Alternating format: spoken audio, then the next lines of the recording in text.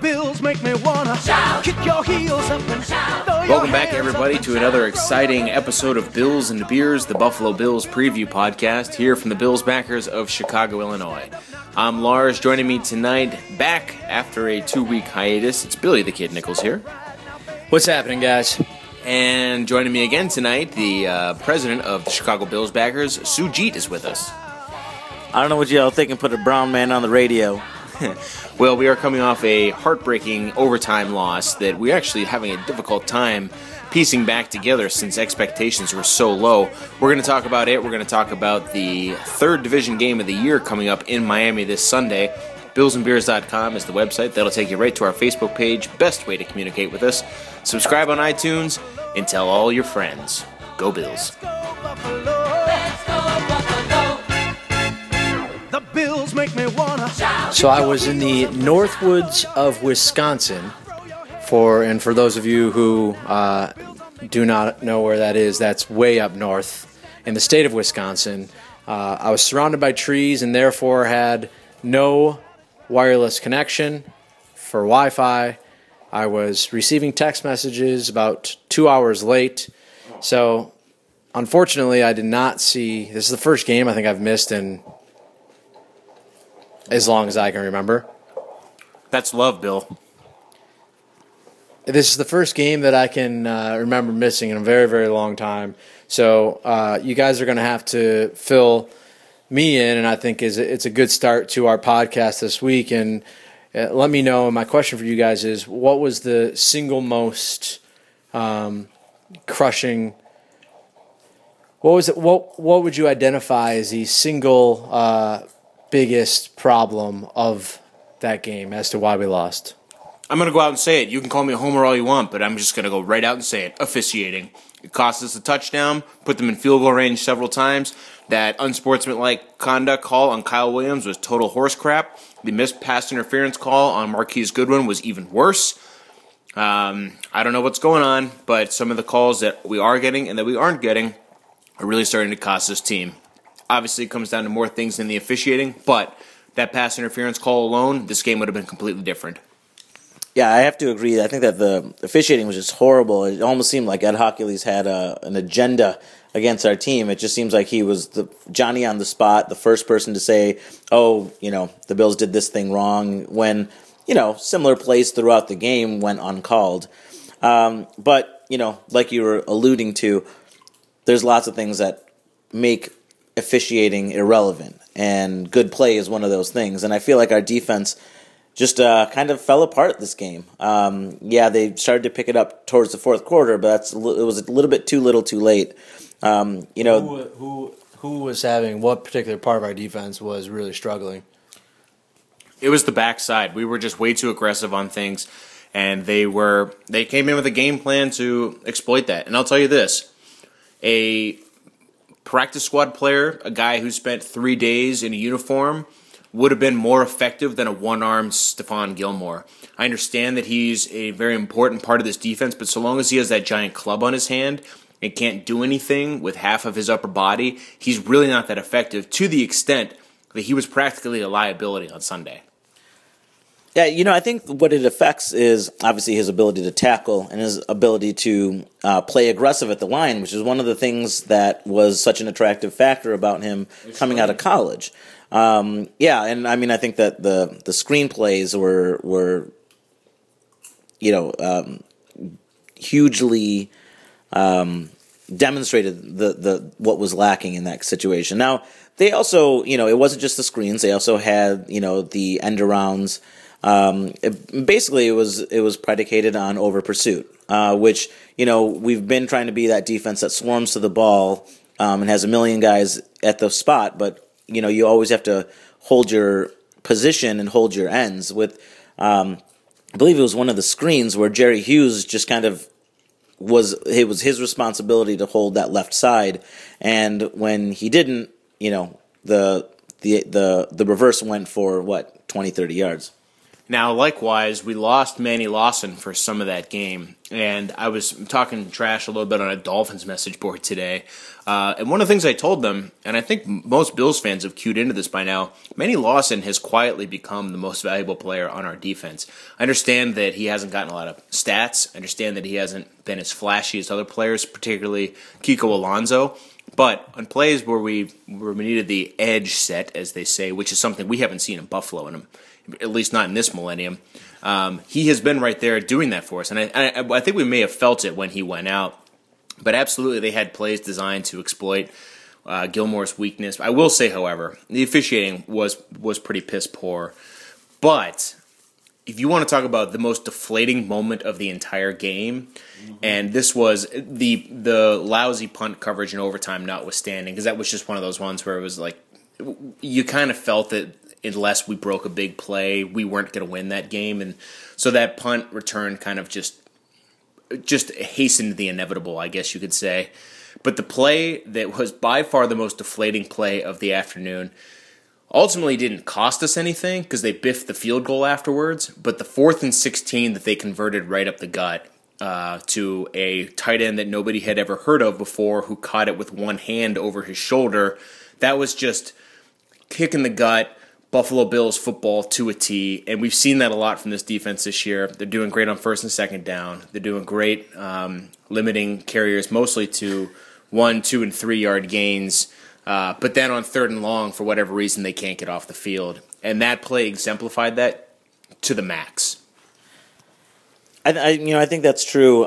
But, you brought up the punt coverage. This was a problem in Cleveland. This is the reason why we lost the Cleveland game. So if you're going to be practicing anything on special teams, what do we need to practice? We don't need to practice long field goals because Carpenter's been doing great with that. We don't need to practice kickoff coverage because I'm pretty sure that if you just put Marcus Easley on the field, he's going to go down there and lose his mind and tackle somebody at the 15-yard line. But the thing that we've been lacking in, and that was highlighted to our special teams coordinator, was punt coverage. Punt coverage is not rocket science. The scheme that's used around the league, there's not a lot of different schemes in terms of punt coverage. It's reestablishing lines when you come off, reestablishing lanes when you come off the line after the ball is snapped, and it's maintaining maintaining coverage across the field. But for some reason, 2 games in a row, wherever our leading edge of coverage was, all that our opponents had to do was run away from that leading edge, and there was a beautiful crease that was opened up. It was not even like one of the returns against us on punt was right up the middle, one was right up the sideline. It was always the exact same play. It was always up the sideline along the opposite side of our leading edge of coverage. So it just makes you wonder, what are we doing on special teams? Well, now that in mind, Suge, we got to get into the Labatt Blue MVP of the week. But since it was a loss, let's start with the Genesee Cream Ale Bummer of the week. Who gets yours for this past Sunday's game against the Cincinnati Bengals? It's a tough one. I'm going to have to go with Chris Hogan.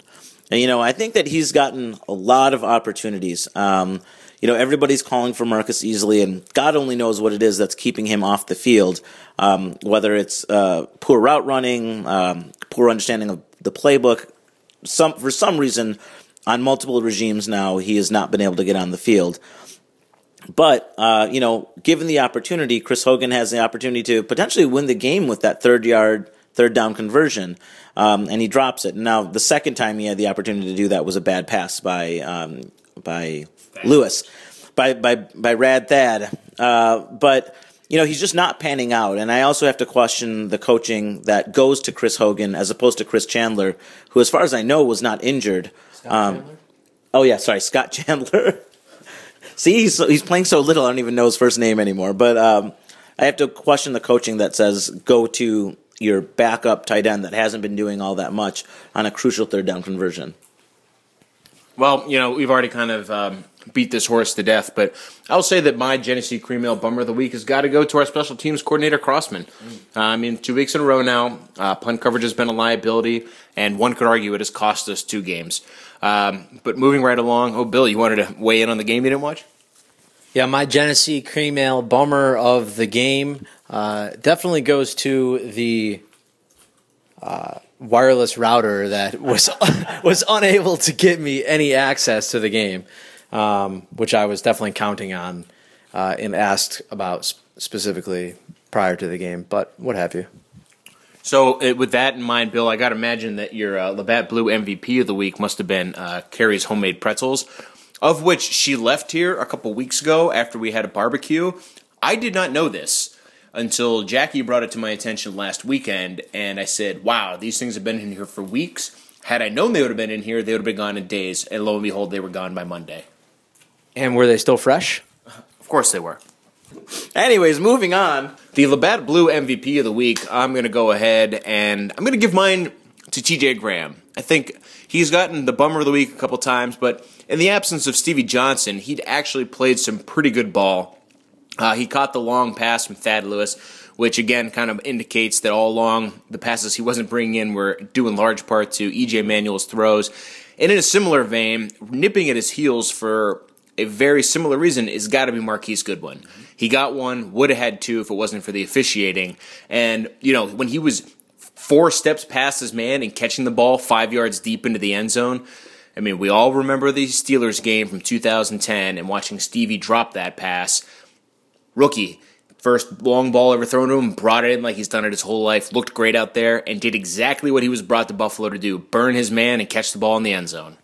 I would have to say that my Labatt Blue player of the game definitely goes to Thad Lewis. Okay. You know, with a guy that is coming off the practice squad, and I don't think that's as important because he knows it's not like he doesn't know the playbook, Or his teammates. You know, or his teammates. In fact, that might be part of the reason why he does a good job of throwing to our second and third string receivers because he probably has more chemistry with them playing on the scout team. But that being said, you know, nobody expected anything from this kid. And all he did was rush for a touchdown and throw for 2. Yeah, he had one mistake trying to make a play, fumbled the ball, and he's going to learn from that. But I think that he outdid his performance, his last performance, for sure. You know, so I think there's a lot of progress, and I think that maybe that is what we need, someone who has a little bit more touch on their long passes. And I think EJ will get there, but, you know, he hasn't been there so far, and Thad sure does.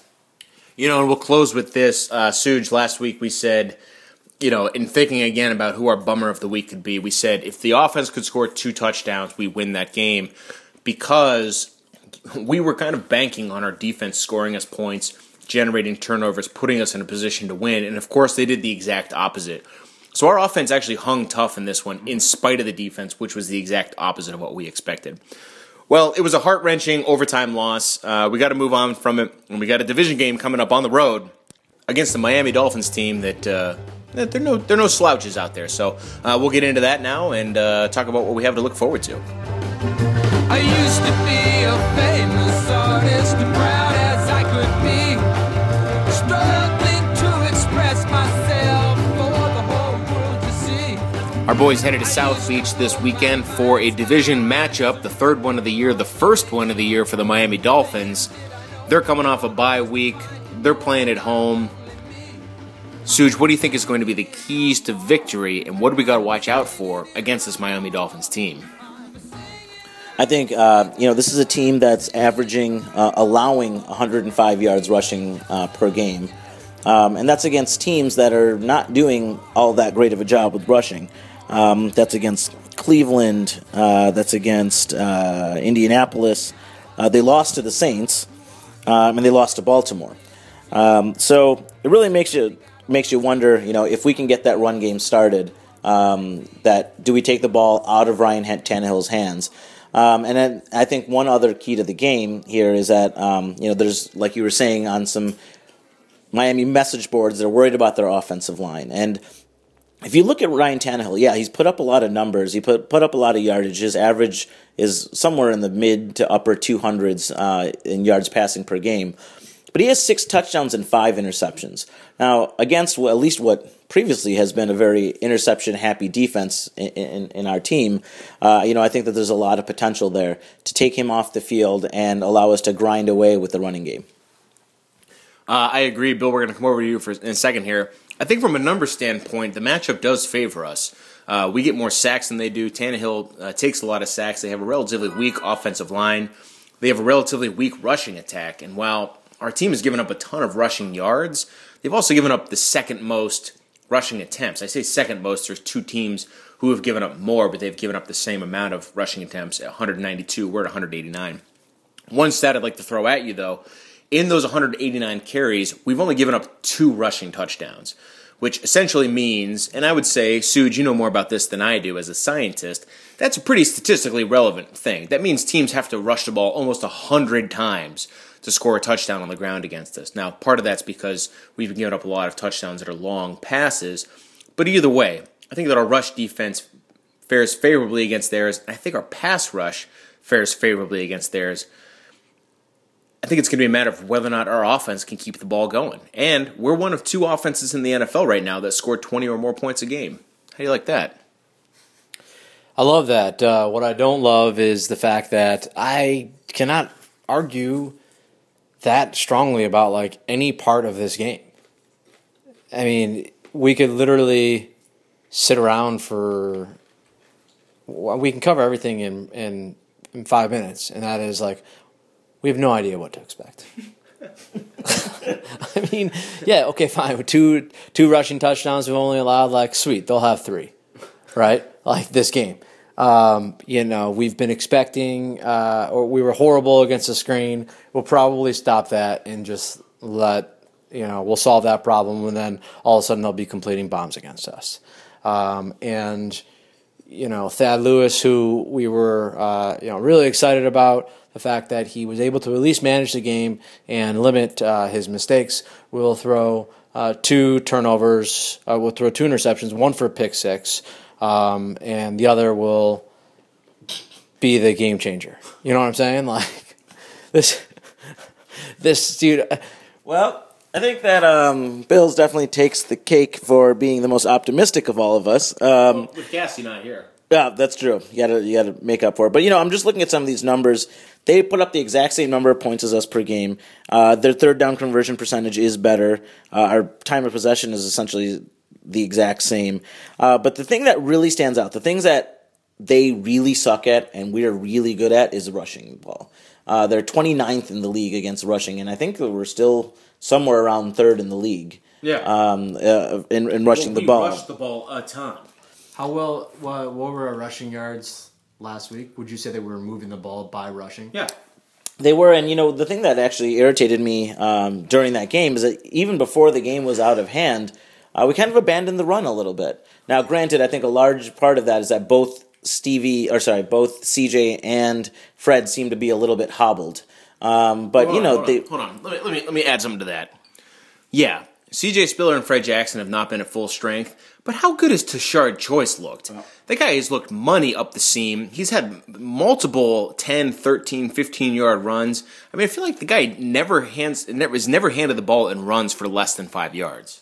Yeah, he doesn't. It's almost like we have this spectrum of CJ's this dancing back that will break a huge one, but when you expect him to run up the middle, he'll dance around and maybe take a loss. Fred Jackson always seems to find a crease, doesn't always find the huge run the way that CJ does when he's able to. And then Tashard Choice, he's not going to break out a big one, but he will always just stick his head down almost like a fullback and get the yardage that he needs. Or at least get positive yardage all the time. It almost makes you wonder, should we be using Tashard Choice more on first downs? When people are expecting a run, when we have more people in the box, or in an obvious run situation, should we be using him just so that second down isn't 2nd and 11 or 2nd and 10, but second down is 2nd and 7, where it kind of opens up the playbook a little bit more? Now, related to that, the team's got to get better on third down. Offense has got to be... And defense, you're right. But I get the feeling now when our team has the ball and it's third down, I have this feeling of dread that the drive is over. And it almost seems like a surprise when we convert on third down. Now, I say that. We were actually really good for most of the game against Cincinnati on third down. We were like 6 for 7, but I think we ended up finishing the game right around 50% on third down. But, yeah, we got to get better on both sides of the ball. The thing that worries me about this Miami game, is they're coming off a bye week, and they're the home team, and this is their first division game. There's just a lot going in their favor that our team, granted, with the exception of E.J. Manuel, hasn't suffered too many bad injuries thus far, but I just feel like we're overmatched in the intangibles heading into Sunday's game. Okay, that's enough. Predictions coming up now, and Bill's favorite portion of the show, the wild card portion, is coming up.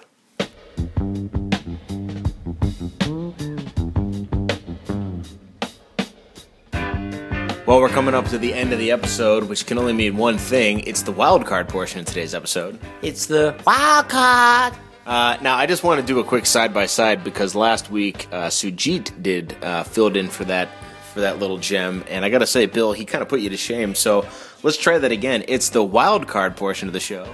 It's the wild card.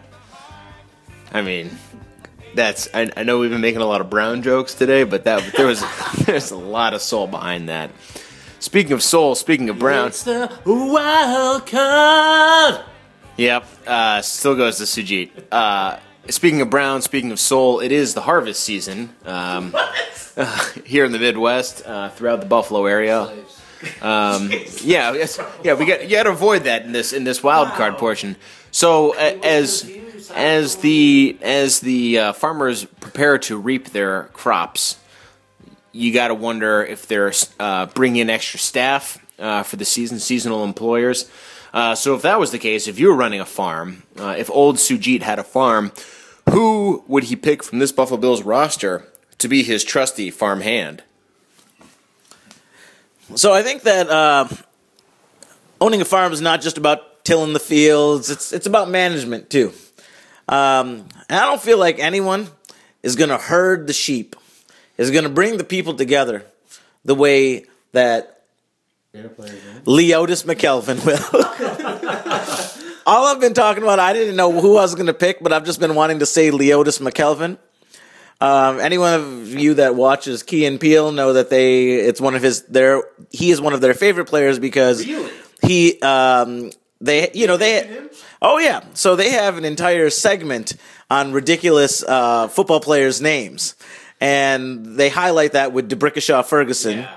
And just as an aside, because it says OT, so I'm going OT on the OT. OT means off topic, not overtime. But since I'm going off topic again because I still haven't thought of a good farm hand. But they do mention that DeBrickashaw Ferguson, when his mother was asked what name, where did they come up with that name, she said it was a family name. And we said, ain't no family name. We're talking about DeBrickashaw, not Ferguson. So anyways, not to steal all their material, but they did like Leotis McKelvin because they thought he had a name that was generated in Middle Earth. So anyways, Leotis McKelvin, he, draws in receivers. He's going to herd the sheep. He's going to herd the livestock, and he's going to keep it all down.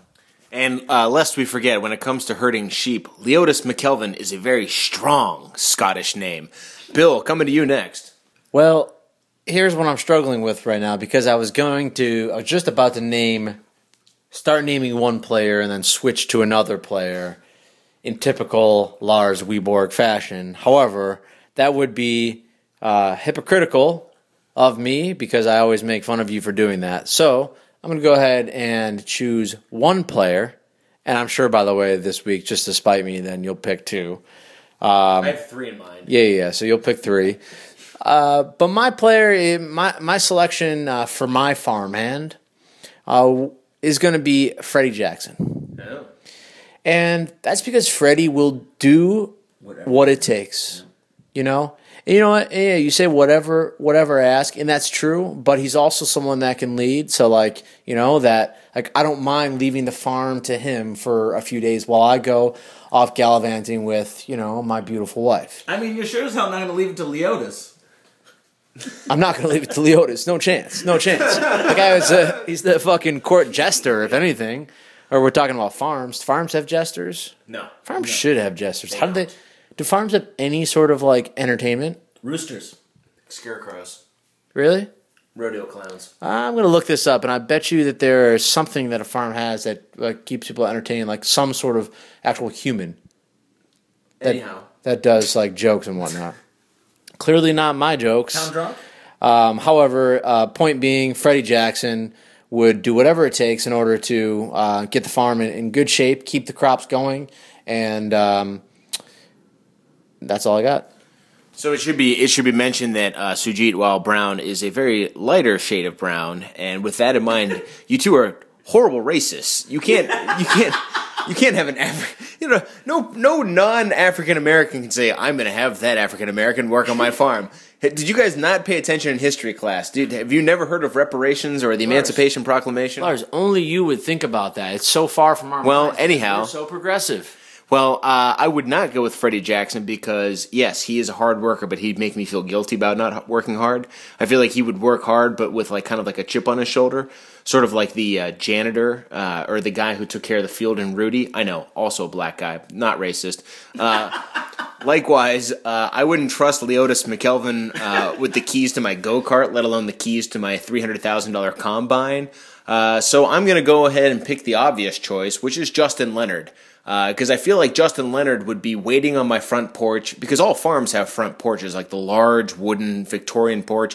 He'd be standing there waiting for me every day at sunrise. He'd call me boss. He'd laugh at all my jokes. He'd work hard. He'd work efficiently. He'd be right there in my shadow. He'd want to learn. He'd be a real go-getter. And quite frankly, he'd be a guy I'd be comfortable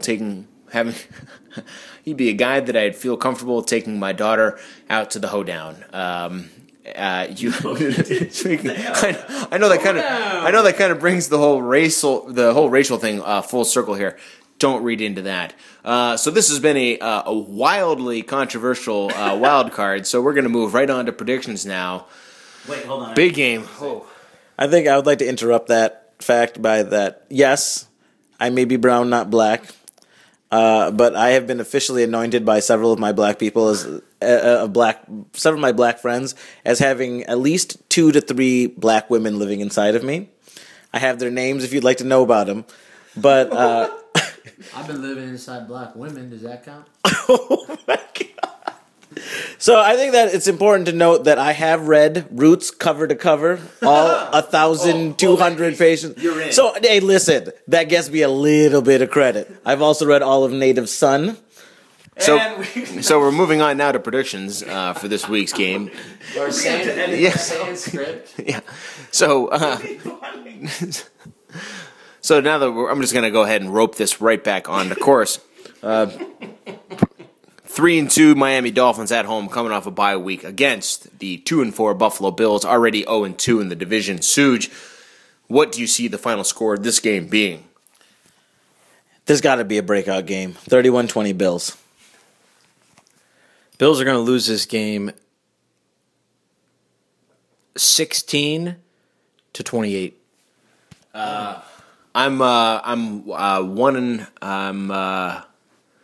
Yeah, the last time I picked the Bills to lose, they lost. I'm going to pick the Bills to lose again today. I'm thinking like 24-10. I think that Thad Lewis is come back down to earth a little bit. If we can't get that rushing game going, it's going to be ugly. This episode has been ugly. It's not absolutely indicative of what we usually do here on Bills and Beers, but we're glad you tuned in anyways. Tell all your friends. Tune in on Sunday, billsandbeers.com. Best way to reach us. Subscribe on iTunes, and we'll see you next week. Go Bills. Let's go Buffalo. Let's go Buffalo. The Bills make me wanna shout.